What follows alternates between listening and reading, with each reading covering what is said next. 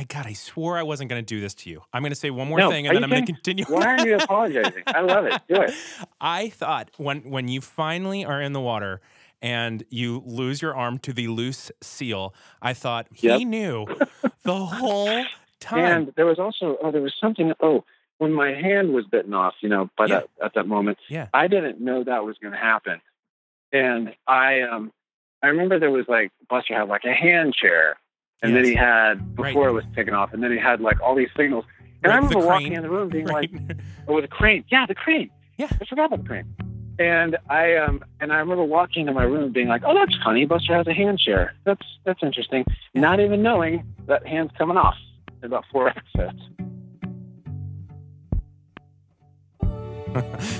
Well, there's a chance you don't know what's going on right now, but you should know that was a very excited, giggly version of me talking to one of my favorite people, Tony Hale. Tony is so well known for playing Buster on Arrested Development, which is what we were talking about at the beginning of the show, and for playing Gary Walsh on Veep, both hilarious roles, but also really thoughtful roles. Like, he brings a lot to his comedy, which is why I have always enjoyed him. But what has put him over the top for me is that my first introduction to him was as the Tony Hale that we all see, Buster, right? But then one day I'm watching the Emmys and I see him wearing an IJM pin, and it turns out he is an advocate for IJM and he cares a lot about ending slavery in the world. As you know, IJM presents the new activist, and so it has been just so fun to meet someone and talk to someone who cares deeply about this work, but has also made me laugh so many times. Here's something to note about this interview. Tony is very open about his faith and the fact that he is a Christian, but I was not prepared, even in this interview, for the depth with which he considers his role in the world and what it means to be a believer. And so, unlike some of our shows where it's more of an interview, this is a conversation. And I'll tell you, there's even a point in the show where Tony just asks me a question and I answer it, and I left it in because I think it's a good conversation for us all to hear, but also I think it just speaks to him and the fact that he is learning and growing and inquisitive. I liked talking to him, and I like his characters and the way he makes me laugh even more now knowing what a good and kind person he is. So here is my conversation that has nothing to do with Arrested Development or Veep with Tony Hale.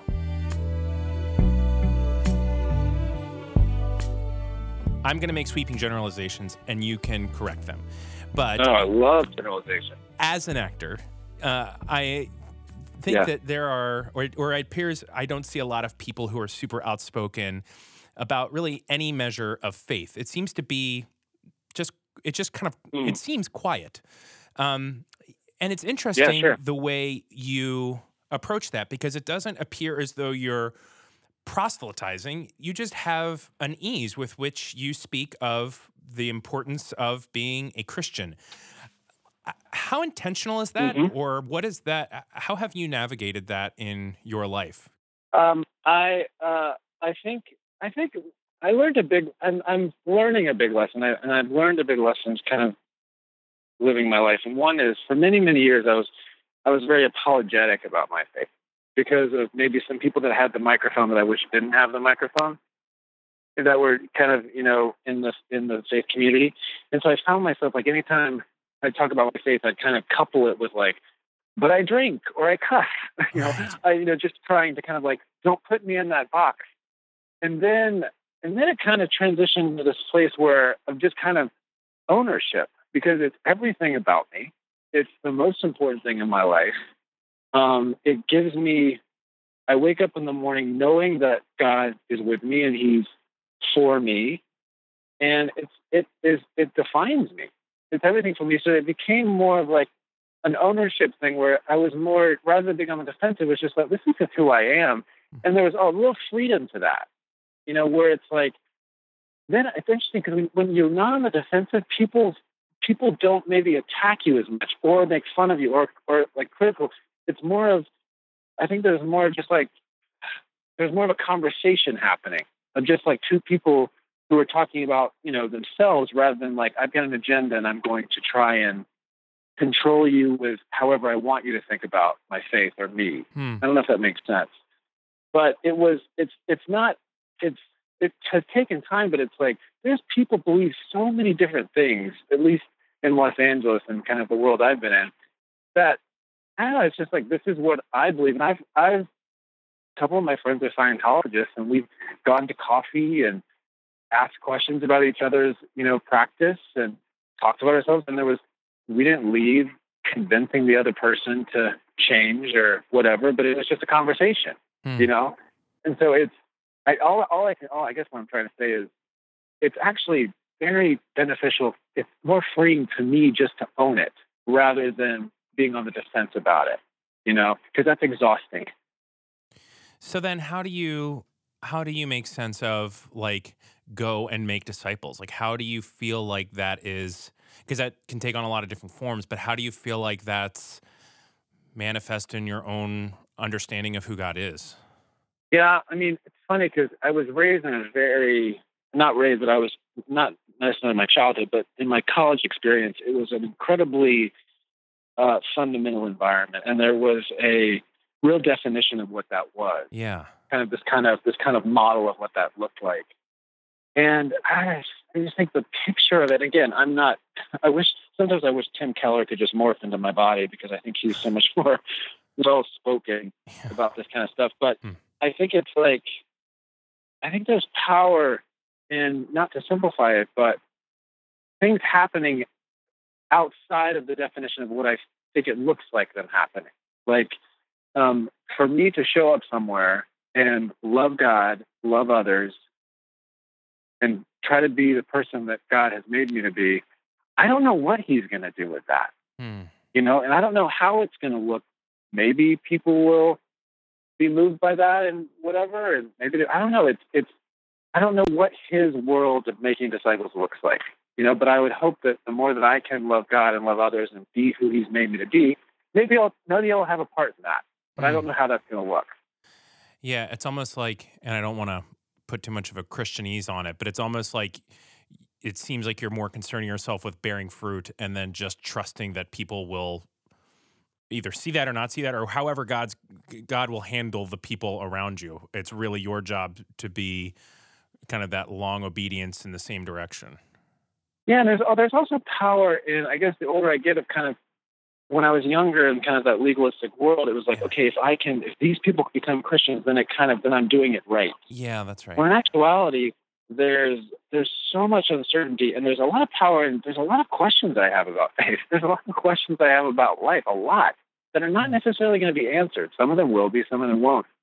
And just kind of living in that uncertainty, living in that question, and then surrendering to that, that's scary. Hmm. But it's also like, and I think people are kind of, it's hard for people to kind of step into that because there's not going to be a formula of how it looks for what that model looks like, making disciples, or how whatever God does. Yeah. It's much more of like, it's just much more uncertain. But I think living, I know now I'm babbling, but it's like No. living that question, living kind of in that uncertainty and going, I'm just going to trust, which is actually the scariest thing ever, to really Right. surrender Hmm. and surrender over to this kind of, I don't know. I mean, I Yeah. know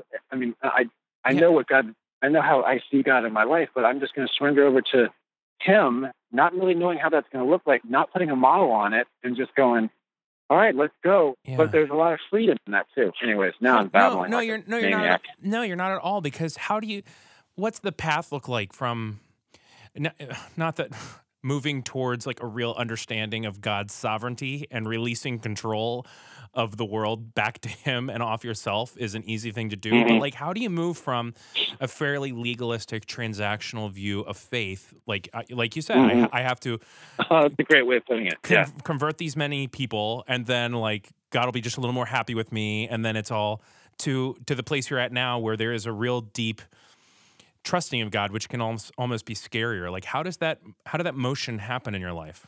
That's a hard one to answer because I don't know. I think it's Yeah. through a lot of, honestly, if I'm being honest, through pain, Yeah. because I realized I had pain in my life and things that I were dealing with that the formula didn't fix. Oh. And all I could do was surrender and be honest and and walk in just trusting and through time and let him heal and trust that he'll heal. And he, that was not a step process. It was not a 10-step guide. It was very scary, and I was very much in a system that was, you do this, this, and this, you read this book, you do this, this, this, and this will happen.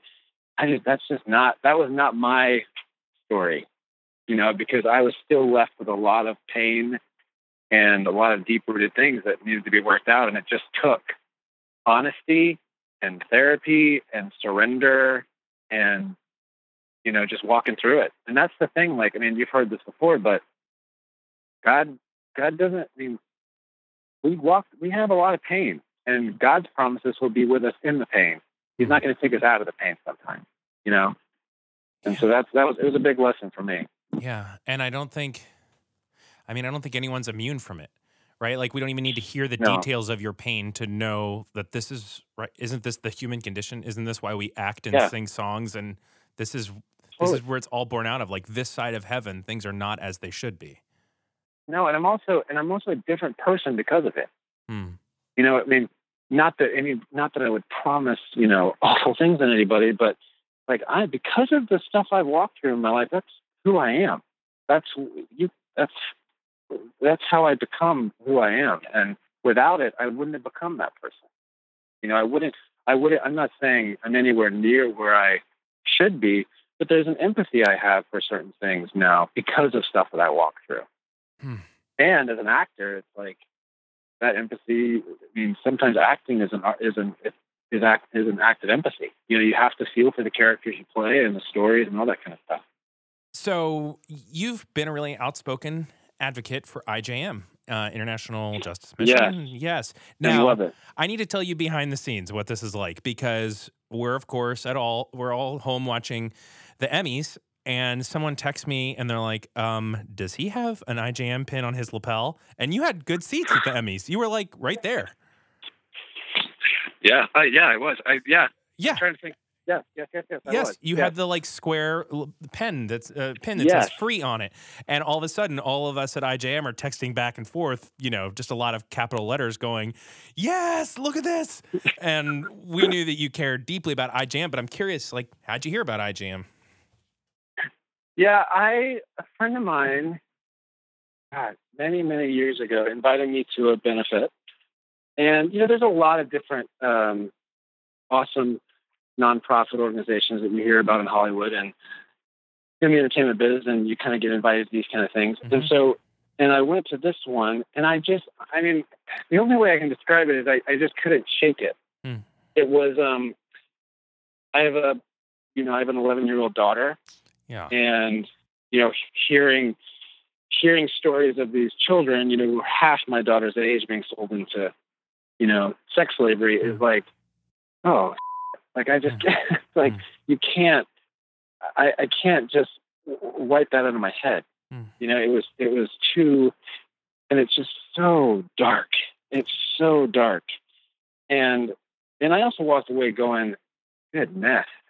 I'm an actor in Hollywood. What can these people are going on the field and they're in it. What can I do? And then the more I went and got to know these people or you guys, and just to be able to have the opportunity to speak up about it, because it's definitely not a topic that it's party conversation, so right. It's and I'm not encouraging everybody at the next party to be like, hey, what's going on in India? Yeah. But I think it's to have the opportunity to at least bring that to the table and say, guys, this is going on, and it's not only going on overseas; it's going on a lot in our country. And because I was woken up, I didn't know that was happening. In IJM specifically, I didn't know they saved something like 4,000 people from slavery last year. Yeah, it's crazy. It's I didn't know that's going on. And so it was, I think the power of speaking up about it was exciting to me. I could not agree with Tony Hale more. And I mean, it's just too perfect a segue, because the power of speaking up really does matter. And I'm actually pausing for a moment in the interview to give you a chance, and me a chance, and people who you share this with on Facebook a chance to speak up as well. To speak up for people who do not have a voice, and for people who are in slavery. I actually have to correct Tony's number. Last year, IJM, 5,880 victims of violence and oppression were rescued from IJM and IJM-trained partners. And that's just one of the many numbers that shows that the work that we get to be a part of and the work that Tony Hale cares about matters. So here's what I am asking you to do. If you would take a few seconds, literally it's a few seconds, of your life and go to newactivist.is/IJM. Newactivist is IJM. Go to that link, fill out the form. The form will send a letter to your elected officials, and it will very simply ask your elected officials to also care about putting an end to slavery. There's actually a piece of legislation that will help them and ask them to fully fund, but the legislation is about just that. It is about using our resources and our lives and leveraging them for the sake of other people and for ending slavery. So, newactivist.is/IJM. And let me know if you signed it. Here is the second half of the conversation with Tony. And actually, this is the part where Tony begins to interview me. So here is Tony Hale. Well, let me ask you this, though. This is another part of my kind of journey with it all. Is it's almost as though, and even though I said before about not knowing if I could be productive, I remember going to Romania years ago and working in an orphanage. Yes. And going there and working with the children was so, I loved it. Yes. And actually it was so whatever, but it was coming back to the States that was the hardest part for me. And it was adjusting to that contrast of what we have and what they don't. And I'm not saying that because many times they have a lot more joy than we have, but it was just seeing that depravity and then coming back here where there's a real kind of a detachment to what's going on in the rest of the world. Yeah. And that was a really challenging transition. And I'm curious how you deal with that. Well, I'm going to give you the real answer that's inside my heart, and it doesn't seem satisfying, but you do go to a place and you see the work, and it is a deep sense of depravity, and there is poverty that even most of us listening to a podcast can't possibly fathom. Right. But the switch is, and I think that this comes from being a person who believes in the sovereignty of God in and through all things, is that there is a real beautiful sense when you're there that you're like, oh, God was already here and God is back in the States. And there was a real, Gary Huggan preaches a sermon sometimes, and he talks about tearing down the walls between us and them. And yeah, totally. It was interesting coming back to the States because, so there was like a little bit of cultural jolting that happened, but I felt like people in India weren't on the other side of the world. I felt like I really hadn't left. And I think that there was just for me, it was a deeply spiritual moment where I had a real deeper understanding of God loving his children. And sometimes that looks and feels like people that are different from me. It wasn't, and I felt like I came back in a way really motivated, like doubly motivated, because it was like, okay, well, I am here in this place. I can make a podcast. I can talk. I can give money. I can, like, here are the things I can do. And then it just became like, I'm going from doing a pretty big bet on this to all chips on the table, because I can never get the face of that girl out of my head that I just met. Yeah. So, but it is still really hard. Here's my thing though. Yeah. I completely hear you. And having that moment is amazing. One of my concerns is that I would come back here and just judge this society even more than I already do. Yeah. But then, and it's like, and again, I'm not, this is speaking out of complete ignorance because I have not had the experience you've had. Yeah. But it's like, part already walk around going, ugh, meaningless, meaningless Yes. sometimes.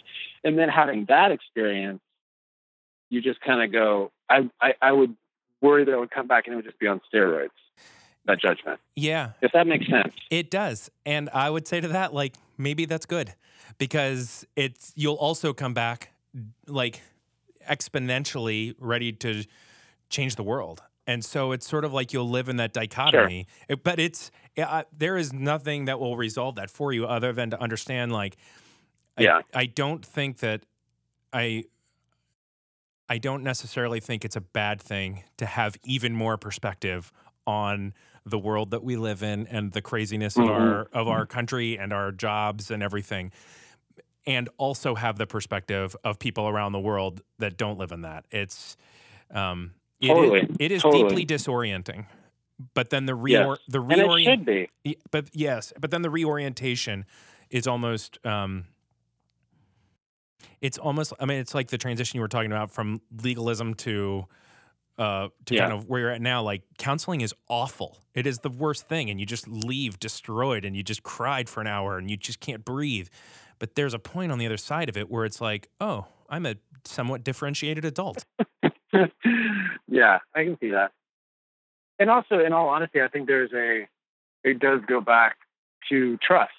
I think any of us who have this kind of experience, they can trust that when you do orient here or you're orienting over there, God is with you, and He's going to be with you, walk through you with this transition. And it is, do we trust the sovereignty of God to be with us even when we don't know how this is going to work out? Because it will, like, what if you did look? And I'm not just saying that to you, like to any of us. Like, what if we stared in the face of that which made us the most afraid? Like, it may be awful. It may be awful, but maybe there's something there for us to see on the other side of that.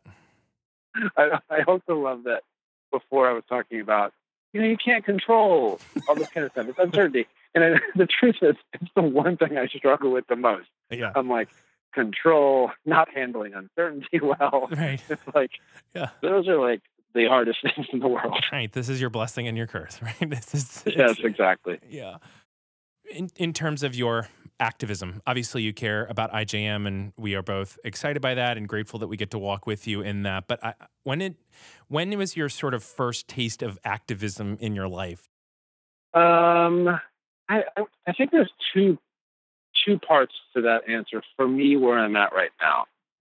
I think one, I do think that trip to Romania woke my eyes up to a world and things that were going on that I had no experience with. And that was very, very eye-opening. And so that definitely sparked there's a lot going on around the world that we can easily detach from. But I think the second part is, especially being in the entertainment business, where, talk about, things that sometimes can seem very meaningless and shallow, and, it's entertainment, Yeah. But I think looking at the definition of making a difference in the world, I think because of kind of maybe a legalistic system I was in, the definition of making a difference in the world was doing all these massive things and going overseas and changing lives and when and I'm not to say I don't want to go overseas and do those things, but in my business, if I can see somebody and be an authentic ear to somebody, hug somebody, be encouraging, let my yes be yes and my no be no, which is very sometimes unique in this town because words sometimes mean nothing. Try to be loving. If I can have an ounce of that, then I think in the world I'm in, I think that is hopefully making a difference. You have a huge platform, having been on these shows and just in your place in the cultural zeitgeist, and you use your platform and you wield it hilariously and thoughtfully, and you clearly, whether it's intentional or just an overflow of who you are, you use this platform well. And I think that sometimes people will maybe see you and go, okay, when I get famous, I'm going to da da da. And it's sort of like this like weird lottery fantasy, right? Like if I get to this Yeah. point, then I will begin to leverage my life in this way. But, and I don't want to put words in your mouth, like, but I have a sense from hearing you in interviews before that like you would say, you would respond to that and you would have a different view on. So I'm curious if I can just tee you up that directly I love it. to answer it. I love it. Yeah. I think I love that question. And I would say, and I can only speak from my experience. Mm-hmm. I had the same thinking. I had the same thinking of, what's going to happen when people know me and I can make it however that looked. Right. And if this is not answering your question, then we can go back to it. But it's the sense that I think a lot of people, the whole fame concept, that people put a lot of weight to it and give fame having a lot of answers to your life. Mm-hmm. Of like, when this happens, this is going to happen. When this happens, this is going to happen. Like giving that fame a lot of weight. And honestly, I look back at my experience with kind of celebrity or fame, which is, not near what other people experience. But I think the base of fame is being known. And in all honesty, people look at fame and they go, wow, that's the ultimate being known. That's the ultimate. But in actuality, if you're known by people who love you and, ultimately are known by God, that's all the known you need. Because if we're speaking honestly at this place, with more fame, with more that, you're actually less known than you were when you were anonymous, because there's a sense of, like, the people that I'm friends with, I've been friends with a very, very long time. Because with fame, you there's maybe not as much trust. And especially people who are like really famous. That's why, and they live in these places that are very isolated. It's like our society looks at that like, oh my God, they're so famous, they're so known. When in actuality, they're much less known than they were before. Right. And it's just the opposite. Right. Because people don't know you, right? Like you choose. I mean, people don't say, hello, Mr. Hale. They say like, hey, brother, right? Like this is not. Yeah, totally. This isn't like real. Yeah. And keep in mind, I'm very grateful for the position I'm in. Right. Definitely grateful. And there's no complaining, but it's like, I remember before having this thing, just kind of walking in and, like getting to know people and then them getting to know you and da-da-da-da. And it's like, if there's an organic connection, great. And you go, I think there's a sense of, there's something attached to me now, which is fine. But it's like, in your mind, you kind of, you have to find those safe people. It's maybe a little more challenging to meet those people who can really develop those known relationships. So it's actually what our society views as, it's just the opposite from really being known. It's especially these people who are like the Brad Angelinas of the world, they're pretty much on compounds, isolated away from the rest of the world. So they're less known than most people in the country.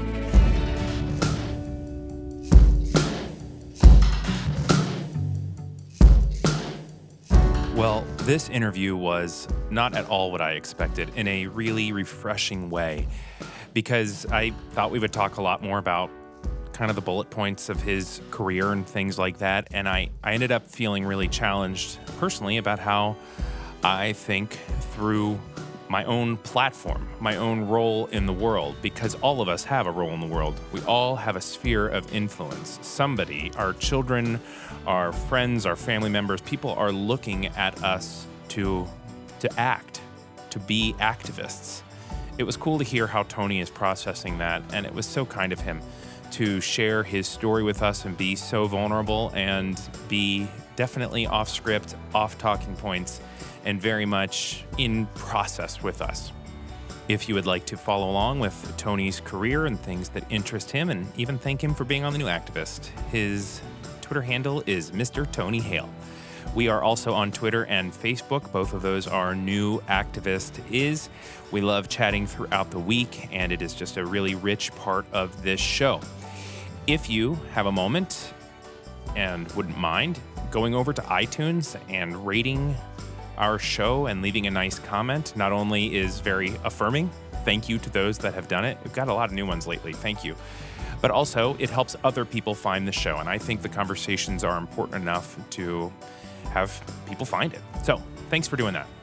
The music for this show was composed by The Brilliance. You can find out about their music, where they're touring, all of that good stuff at thebrilliancemusic.com. A quick reminder before we go that if you have a few extra seconds, and I hope you do, please go to newactivist.is/IJM. New Activist is IJM. And fill out that form and contact your elected officials. That is super helpful. Thank you. And with that, we go back into the world. On behalf of Tony Hale, the Relevant Podcast Network, as well as my colleagues at International Justice Mission, I am Eddie Koffoltz. Take care, friends. When I look into the face of my enemy, I see my brother. I see my brother. Thank you for listening to the New Activist Podcast. If you like what you heard, be sure to subscribe and leave us a review on iTunes. And for more Relevant Podcast Network shows, check out the podcast section at relevantmagazine.com.